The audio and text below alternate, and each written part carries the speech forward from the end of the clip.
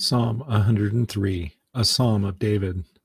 Bless the Lord, O my soul, and all that is within me. Bless his holy name. Bless the Lord, O my soul, and forget not all his benefits. Who forgiveth all thine iniquities, who healeth all thy diseases, who redeemeth the life from destruction, who crowneth thee with loving kindness and tender mercies, who satisfieth thy mouth with good things, so that thy youth is renewed like the eagles. The Lord executeth righteousness and judgment for all that are oppressed.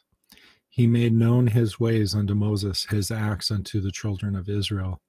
The Lord is merciful and gracious, slow to anger, and plenteous in mercy. He will not always chide, neither will he keep his anger forever. He hath not dwelt with us after our sins, nor rewarded us according to our iniquities.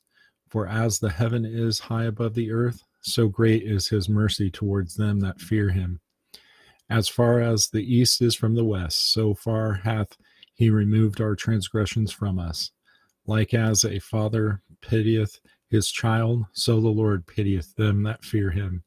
For he knoweth our fame, he remembereth that we are dust.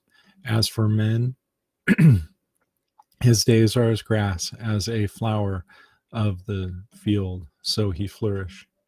For the wind passeth over it, and it is gone, and the place thereof shall know it no more. But the mercy of the Lord is from everlasting to everlasting upon them that fear him, and his righteousness unto children's children, to such as keep his covenant, and to those that remember his commandments to do them.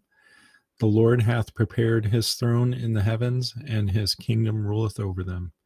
Bless the Lord, ye his angels that excel in strength, that do his commandments, hearkening unto the voice of his word.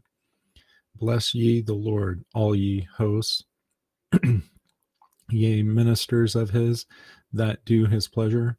Bless the Lord, all his works, and all places of his dominion. Bless the Lord, O my soul. Psalm 103.